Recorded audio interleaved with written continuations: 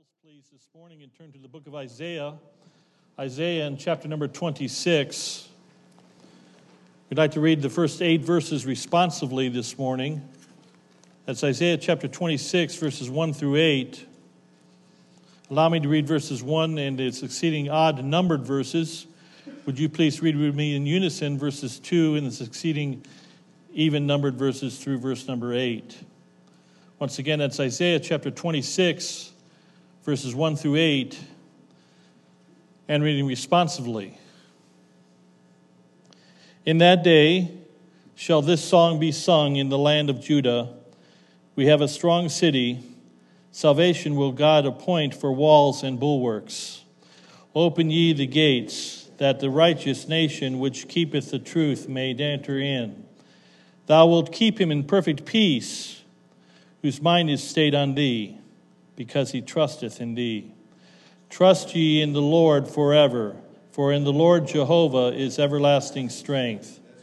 For he bringeth down them that dwell on high, the lofty city. He layeth it low, even to the ground. He bringeth it even to the dust. The foot shall tread it down, even the foot of the poor, and the steps of the needy. The way of the just is uprightness. Thou, most upright, dost weigh the path of the just. Yea, in the way of thy judgments, O Lord, have we waited for thee. The desire of our soul is to thy name and to the remembrance of thee. May God add his blessing to the reading of his word. Let's make our prayer. And now, Heavenly Father, Spirit of God, in the moments that we have this morning, Lord, I believe the most important moments of our weekly time, I pray that you'd speak to our hearts through the preaching of thy word this morning. Bless both the hearer and, Lord, bless those that might be here without Christ. May no one leave today without salvation found in Jesus Christ alone. We'll thank you for it. Lord, bless now, we pray, in the preaching of thy word. Again, we ask in Jesus' name. Amen. You may be seated. Let's take our Bibles and turn to Isaiah 26 again.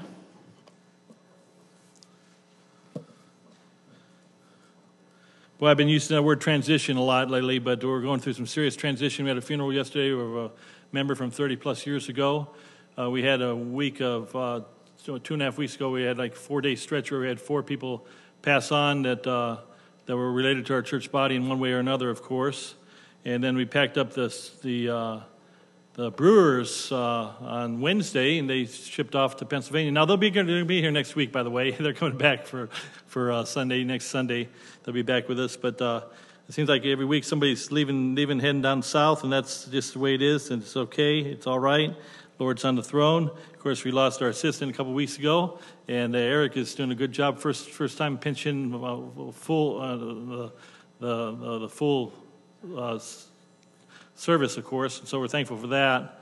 But and it's a beautiful day out there, by the way. It's hard to believe that a storm's coming in, but there's a storm coming in. I think you've probably heard of it. Dorian is his name. Is that a guy's name? Is that a guy's name? Dorian? I don't know. We had equal opportunity storms, I guess. It used to always be ladies' names, but now they're putting in guys' names. I don't know. Dorian, is that a guy or girl or boy's name? I don't even know. Whatever it is, Dorian's coming in. That's all I can tell you. Along that line here, actually a serious subject in at least the beginning, in the way of introduction. Isaiah 26, verse number 3 is a great verse. It could be a great text verse to preach on. We'll just touch on it. It's not our text verse, but it says, Thou wilt keep him in perfect peace, whose mind is stayed on thee, because he trusteth in thee. Great verse. But verse number 4 is our text verse this morning. I was reading this a few days ago. In fact, I was reading this before I even thought of the storm. And it spoke to me. I said, I'm going to preach on this passage of Scripture. Trust ye in the Lord forever. For in the Lord Jehovah is everlasting strength. Trust ye in the Lord forever. For in the Lord Jehovah, Yahweh, is everlasting strength. I need to give you some backdrop, a minute or two. Hang with me, that the Word of God might hopefully come alive to you this morning. This was written at first time in 712 B.C. Hezekiah was the king of Judah at the time. He was a good king. But there was the bad people up north in the land of Assyria, what we know of today as modern-day Babylon, or Iraq, of course, and Iran. Their capital city was Nineveh. There was Shalmaneser. Then there was Sargon II, who reigned at this time, the writing of this scripture here. He reigned from 722 BC to 705 BC. Now, Sargon II, for the record, you have to understand what happened one more time. It was 712 BC that this was written. In 722 BC, 10 years earlier, the 10 northern tribes of Israel were wiped out. They were wiped off the map, essentially. They've been called the lost tribes of Israel ever since. It was the Syrians. They made the Nazis look like Sunday school children. The Assyrians were the most brutal nation at this time in world history for sure, and one of the probably the most brutal nation that's ever been evolved in history. Sargon II was their king. Then he would turn over the throne. He would die in 705, and Sennacherib would come to the throne from 705 to 681, which we'll read about, Lord willing, as we journey through this message. But the northern kingdom is no more. Hezekiah is king of the southern kingdom, just two tribes, Judah and Benjamin, just one major city, the capital city, Jerusalem, and it's been besieged. And this writing is written at this time when there was a storm of magnanimous or of great proportion, catastrophic proportion going on in Judah. They had nothing was going their way. Everything, Egypt had been destroyed. All the nations around them had been subjugated to the Assyrians, and the only last holdout was little old Jerusalem and little old Hezekiah, king of just a few poor people, and a few people that are captive hiding behind 50-foot walls, ready to be destroyed at any time. This is the context of this writing of this scripture. Thou wilt keep him in perfect peace whose mind is stayed on thee. And I was thinking, I made a mistake of calling, it wasn't really a mistake, but on Friday I called down to Florida to one of my old pastors, Pastor Bob Crichton, which many of you know, and he's right about 100 miles north of Fort Lauderdale, right at that time in the exact eye of the storm. Now, I understand the eye is fluctuating, of course, out there in the Atlantic, and we don't know where landfall is going to hit. I asked him, well, what are you doing? He says, I'm buttoning up my house. I'm putting plywood on my windows. I said, oh, I have the wrong time to call you here. You're busy.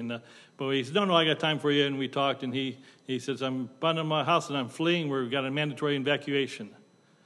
And he's got a storm. Well, you know, he did move to Florida after all. That's what happens in August and September. You know that. As a matter of fact, we call it hurricane season. And I want to give you, as I pondered on these verses here, and I perused and meditated on these verses of the storm that was going to hit Judah, I thought of several reminders of storms this morning here. Psalm 57, verse 1, you need not turn to it. Let me just read it to you for time's sake. The Bible says, be merciful unto me, O God. Be merciful unto me, for my soul trusteth in thee. Yea, in the shadow of thy wings will I make my refuge until these calamities be past. Anybody have a calamity in your life? Don't raise your hand. I don't want to see it. Anybody have a storm in your life? Anybody had a storm in your life? All of our hands would go up, wouldn't they? The fact of the matter is, point number one, reminder number one about storms is everybody goes through storms.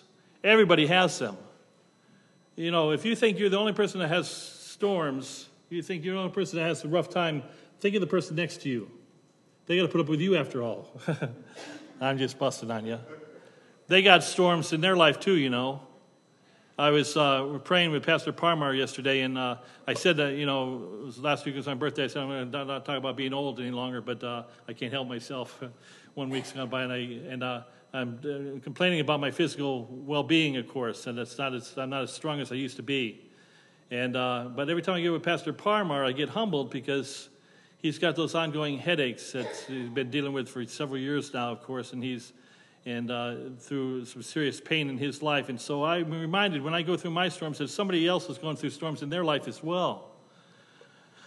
In Mark chapter 4, verse 37, the disciples had just fed the 5,000, and in verse 37 it says they were on that sea that they knew so well, that Sea of Galilee. I've been there, I've done that, I've been on the lake. It's a 5 by 13 mile long lake. And it can be tumultuous with winds and storms. And the Bible says, and there arose a great storm of wind, and the waves beat into the ship, and so it was now full. And he was that's Jesus was in the hinder part of the ship. The Bible tells us he was asleep. I ask you the question, Peter and James, and I've been to their city, of course, the town, the ruins are still there of Capernaum, right on the northern shore of Galilee. He grew up on the lake.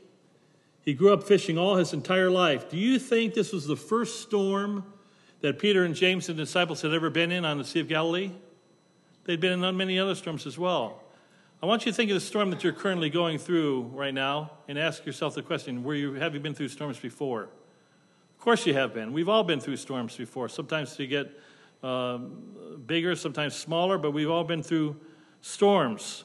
The Bible says that Jesus during this storm was asleep, and the Bible even inserts these words here, and every word of God is there for a reason. The Bible says in Mark 4:38 again, and he was in the hinder part of the ship asleep on a pillow. The Lord was enjoying himself. I don't know if he had a my pillow or not, but he was enjoying his sleep on while the storm was going on. He's the master of the wind. He created the storm. He's going to create the calm here in a few moments as well. But I want you to notice in regards to reminders that everyone goes through storms. And the storms they're going through, it's not the first storm you've had, nor will be the last storm that you'll probably have. There's storms. The disciples were just in another storm. And storms come and go. And then they asked the question in Mark 4:38, they asked the Lord, they said, Master, carest thou not that we perish? Don't you care that we're going to die here? The Bible says, the psalmist said, no man careth for my soul. No man cared for my soul. I ask you the question, does Jesus care?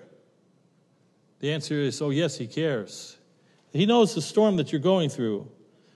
Verse 39 of Mark 4 says, and he arose and rebuked the wind and said unto the sea, peace, be still. And the wind ceased. The Bible says, and there was a great calm.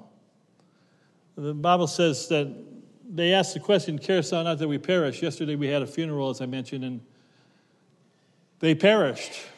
Probably figured that out. They lost their battle with stage 4 cancer. Eventually, the storm, if the Lord Jesus doesn't come and take us in the rapture, we're going to be taken by a storm. Maybe a storm, maybe a heart attack, maybe a cancer, maybe old age, maybe an accident of some sort, an automobile accident. But we're going to be taken, one day a storm is going to take us. And then you say, preacher, that's pretty depressing. Well, everybody goes through storms, and one day a storm's going to come and take us all, or carry us away too. And it's the point when a man wants to die. So reminder number one about storms. Everyone goes through storms. Don't think you're the only one. Don't think this is the only storm that you ever go through. You've already been through several, and you'll be through a number more probably. You say, preacher, I'm encouraged by this message already. Thank you. But I want you to notice number two, a second reminder about storms is, as Israel was going through the storm, and back in Isaiah 26, and we'll just allow me to allude to it, God inserted these two verses 3 and 4 I'm referring to specifically, to let them know, hey, I'm going to keep you in perfect peace. I'm going to take care of you. Just keep on trusting in me. But everything around them was falling apart. So understand this, reminder number 2 about some storms, that trust God enough when things are completely falling apart. I don't know about you, but I take encouragement in knowing that some of the great saints of days gone by, they were in times of catastrophe, in times of calamity, in times where things were falling apart in their life. Take David, for example. David lived to be 70, 71, 72 years of age, we believe. Well, we know, actually. I did a very detailed history study of David over a year and a half, and came to the conclusion that he had at least 40 of his years was full of troubles, storms, and calamities in his life. He had calamities in the beginning of his life, in the middle of his life, and at the end of his life for years. And he wrote these words in 2 Samuel 22 and verse 1. Just listen to them, please, for time's sake. And David spake unto the Lord the words of this song in the day that the Lord had delivered him out of the hand of all his enemies and out of the hand of Saul. And he said, the Lord is my rock and my fortress, my deliverer. The God of my rock, the God of my rock, in him will I trust. He is my shield and the horn of my salvation, my high tower and my refuge, my Savior. Thou savest me from violence. I will call on the Lord, who is worthy to be praised. So shall I be saved from mine enemies. In 2 Samuel 22 and verse 5, the Bible says, David said, when the waves of death compassed me, and the floods of ungodly men made me afraid. Sometimes it feels like everybody and everything, everybody's all against you. There's no deliverance whatsoever. David said, the psalmist said rather in Psalm 142 and verse number 4, no man would know me. Refuge failed me. No man cared for my soul. Sometimes everybody is against you. Sometimes everything is against you. Sometimes everything's falling apart and there's no hope. We just celebrated an anniversary of sorts. We're coming up on 20 years that we've been in this building now. This is our third building, and I go back to our second building, go back many, many years ago now. And I think of that, I remember, for you that were not there, just a handful of you were in this room, were there, we remember the building. The auditorium was smaller than our foyer. And I remember when we had nothing. We had no money, we had very few people, we had no denomination. And we had two churches of denominations trying to buy out our little humble building on 624 Torringford West Street. And I remember sitting in the back row of the church. I've told the story many times. It's a very sacred moment for me.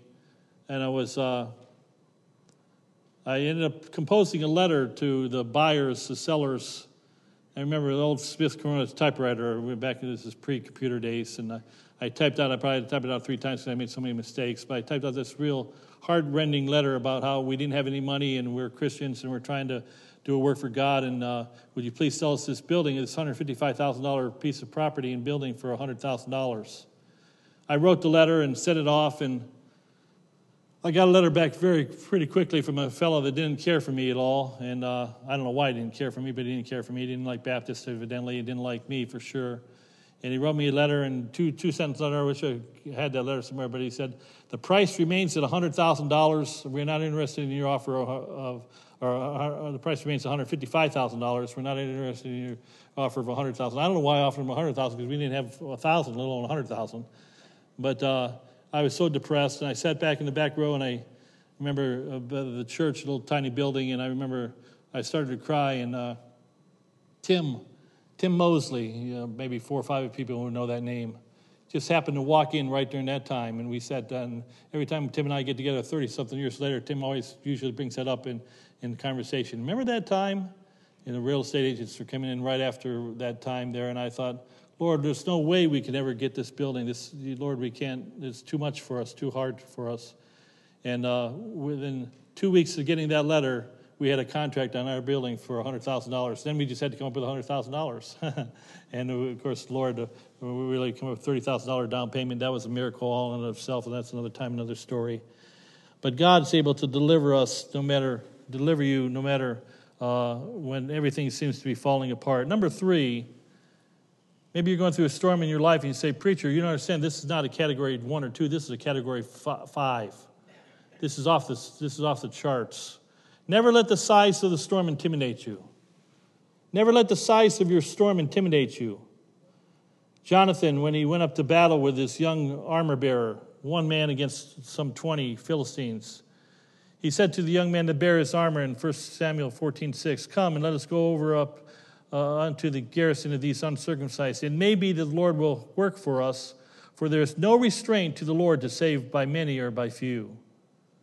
The storm doesn't matter to God. God is bigger than the biggest problem, the biggest storm that you have in your life. The Ethiopian army came against Asa in 2 Chronicles 14 and verse 11. They were outnumbered. They were, as the Bible says, the Ethiopians had a 1,000,000-man army. And Asa cried unto the Lord and said, it is nothing with thee to help, whether with many or with them that have no power. Help us, Lord our God, for we rest on thee. And in thy name we go against this multitude. O Lord, thou art our God. Let not man prevail against us or against thee. And so we see this, that size doesn't matter. Don't let the size of the storm intimidate you. Several weeks ago now, it was July, we were traveling back, and I gave the story once, but we stopped at I gave the story about stopping in Fredericksburg, Virginia for church. We stopped at the Faith Baptist Church. If you get off of the main drag, it's like going to Manchester, Connecticut, into the mall, shopping mall area. It's where all the stores and all the restaurants are at. It's the main road through Fredericksburg there. And the most prominent building is not the mall or not the fancy restaurants. The most prominent building on the strip is the Faith Baptist Church. $15 million, maybe $20 million, I don't know how many millions of dollars of buildings. The Faith Baptist Church has the Veritas College. It has the Christian Day School, of course, has a vibrant church, several hundred members, to say the least, probably maybe in the low thousands, I don't know. And Dr. Don Forrester is the founder of that church about 50 years ago. When Don Forrester was a 10-year-old boy, he grew up in a Christian family. He longed to be a pastor, longed to be a preacher, but he lost his eyesight at 10 years old, 100% blind. And I watched him 2 days after his 70th birthday as he preached from a Braille notes the whole time he preached. And he built that church, God built that church with a blind man, with a storm of life against him. His illustrations, he's a very good preacher, don't misunderstand me, but his illustrations were very simple. Anything he's been able to read since the age of 10 has been read by Braille, or he's had to listen to. And as he was preaching, I said he didn't have the advantages that I had of going to college, and I'm sure he went to college. And I don't want to interject or suggest for 1 second that he's not as intelligent as I am. He's far more intelligent, I'm afraid. I'm sure of it.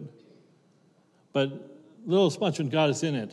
God's able to take us with our infirmities and bless us and beyond belief. And I thought this question, and I suppose that there's no way we'll ever know the answer to it. We won't know the answer to it. But I wonder if Faith Baptist Church would have built that beautiful multi-million-dollar facility and had thousands of people come to church and to have the Christian Day School and the college if Don Forrester didn't have to go through the storm of becoming blind.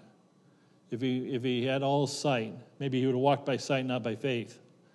Maybe God couldn't bless him. But when the storm, remember the storm, the story of Gideon and Gideon's, we say Gideon's, what's the number?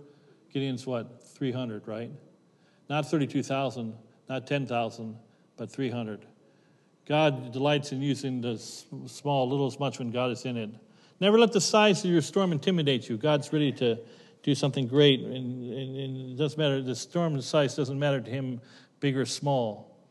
Then number 4, understand this, 2 Corinthians 12:9, Paul said he had a thorn in the flesh, as you know. Probably he was going blind, we think. We don't know that for a fact, but we think so.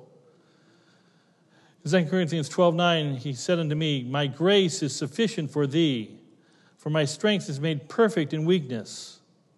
Most gladly, therefore, will I rather glory in my infirmities, that the power of Christ may rest upon me. Reminder number 4 in regards to storms in your life. Remember, God will never give you more than his grace can bear. His grace is sufficient for you in your time of need. The songwriter said it this way, he giveth more grace when the burdens grow greater. He sendeth more strength when the labors increase. To added afflictions, he addeth his mercy. To multiplied trials, he is multiplied peace, perfect peace. Verse 2 says, when we have exhausted our store of endurance, I published in the bulletin, and I'm waiting for somebody. I've been saying this for years now, nobody's taking me up on it. We publish in our bulletin the amount of mortgage money that we owe on our church building right now. I think it's like $314,000 at the moment. I'm waiting for somebody to write a check for $314,000 and pay it off. And all God's people said, amen. Will you be that one? I remember the days when we used to owe almost $1 million. And I remember, I've been paying for 36 years. I've been pastor for 34 years, but I've been paying 36 years of mortgage payments. Or we've been paying for 36 years of mortgage payments. Paid for almost 2 years double payments, or double on 2 mortgages. And I'm tired of paying it. And it's like, God, I want you to just pay it off. I know all these churches that are paid off. I mean, Victory Baptist Church down there in North Carolina paid off their mortgage, $1.5 million of mortgage. They paid it off. Somebody came forward and gave the last $30,000 like 3 months ago. That's how they were able to hire Caleb. They don't have a mortgage any longer. So I want somebody to pay off the mortgage. Now I'm teasing, but just a little bit. I really want somebody to do it, but probably won't happen. When we have exhausted our store of endurance, when our strength has failed and the day is half done, when we have reached the end of our hoarded resources. See, I want money in the bank. I don't want to pay. I want to have. But our Father's full giving has only begun. God has always taken care of us. I've said that as a broken record for 34 years. God's always taken care of us, and He always has. I think He probably always will. I think that He might have enough grain in His store bin to take care of our present needs. Charles Spurgeon, one of his famous sayings was, if there were an ant at the door of your granary begging for help, it wouldn't ruin you to give him a grain of your wheat. You are but a tiny insect at the door of God's all-sufficiency. God's able to take care of our every need because His grace is sufficient for us. Then fifthly, I want you to understand this. Fifth reminder in the storm. Be reminded that God will never give you more than His grace can bear. Be reminded that the size of the storm doesn't intimidate God at all.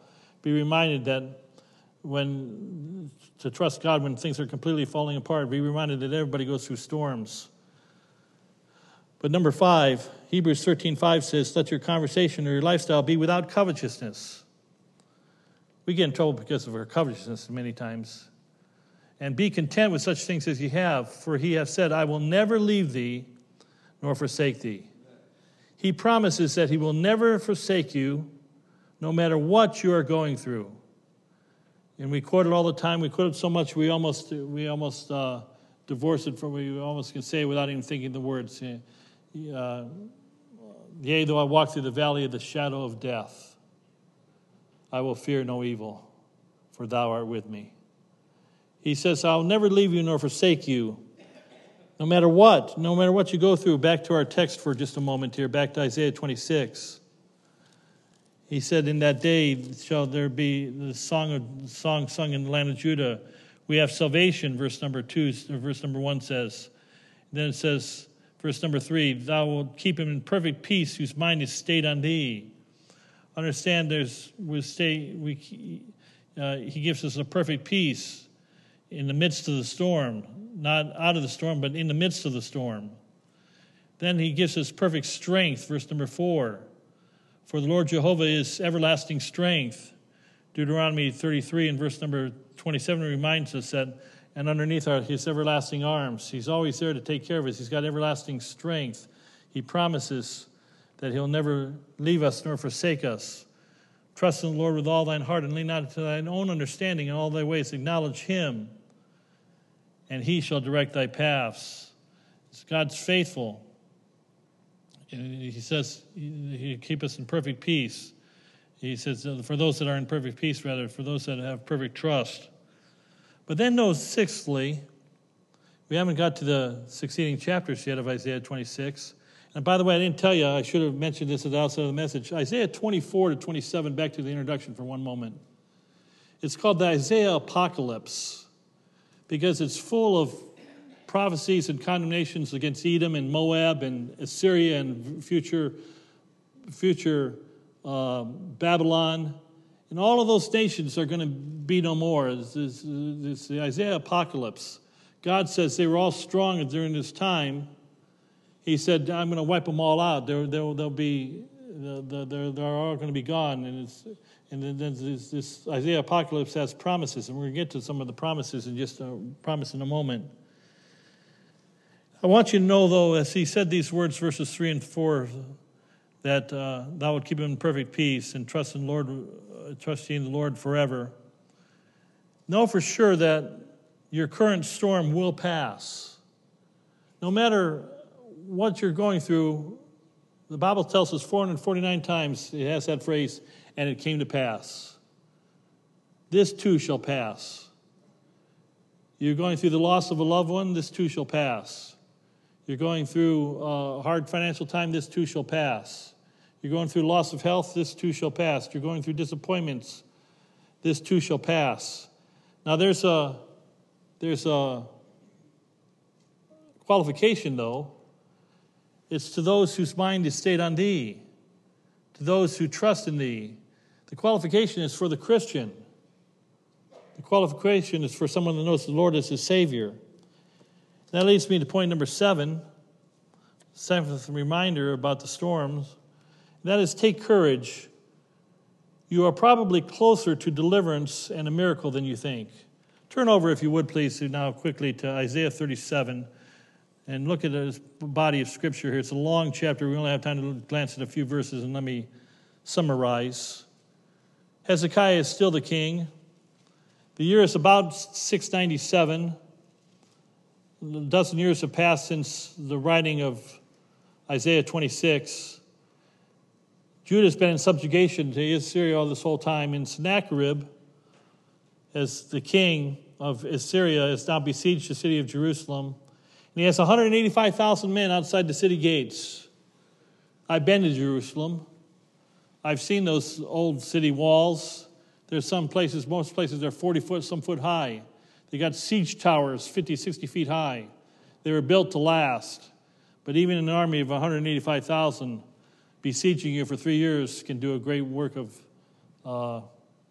can plunder. And many cities, of course, were taken by the Syrian onslaught as Jerusalem was about to be taken. And Hezekiah went and he got help from Pharaoh Necho from Egypt. This is real history. You can read about this not only in the Bible, but it's read obviously in secular history as well. And Israel tried to buy off Egypt to fight for them. Of course, they were wiped out by the Assyrians, and all the known world around Jerusalem was all subjugated to Assyria and all under Assyrian control, Nazi control, if you want to call it that way, except for one little spot on the map, that city of Jerusalem. And Hezekiah, with a few poor people that's referenced in Isaiah 26, is with him. And he has no place else to turn, but he turns to the God of Jehovah God. And he begins to pray in Isaiah chapter 37, verse number 16. It'd take me too long to read all the verses, but it says in verse number 16, O Lord of hosts, God of Israel, thou that dwellest between the cherubims, thou that art the God, even thou alone, of all kingdoms of the earth, thou hast made heaven and earth. Incline thine ear, O Lord, and hear. Open thine eyes, O Lord, and see, and hear all the words of Sennacherib, which hath sent to reproach the living God. And he keeps on praying for another 3 verses here. Incredible prayer. And we get to verse number 36 for time's sake of chapter 37. And the Bible says, And the angel of the Lord went forth and smote the camp of the Assyrians 185,000. And when they rose early in the morning, behold, they were all dead corpses. God sent one angel to take care of 185,000 seasoned veteran soldiers. He took care of them in one night. We read it later on that Sennacherib goes back to his homeland, of course, and he's later on killed by his own son, of course. Understand this, that take courage, that your greatest deliverances and miracles that you're closer to deliverance and a miracle than you think. One night they were all ready to be overtaken. The next minute they were rescued, of course. They were liberated from their enemies, of course. So know that your miracle is nearer than you might think, and the God has given you miracles. And I want you to think for just a moment the miracles in your life that you've had. Who did that? God did it. The miracles in your life, and ask yourself this question, are your miracles, are they gone now forever? Are there more miracles? Your greatest miracles are yet ahead. It leads me to my last point. We must go back to where we started in Isaiah 26, one last time, verse number 1. There's a phrase that we just kind of gloss over, read it very fast, but we gloss over it, but we find this phrase hundreds of times in the Bible, especially in the Old Testament. The phrase is, in that day. In what day? It's a future day. In that day shall this song be sung in the land of Judah. We have a strong city. Salvation will God appoint for walls and bulwarks.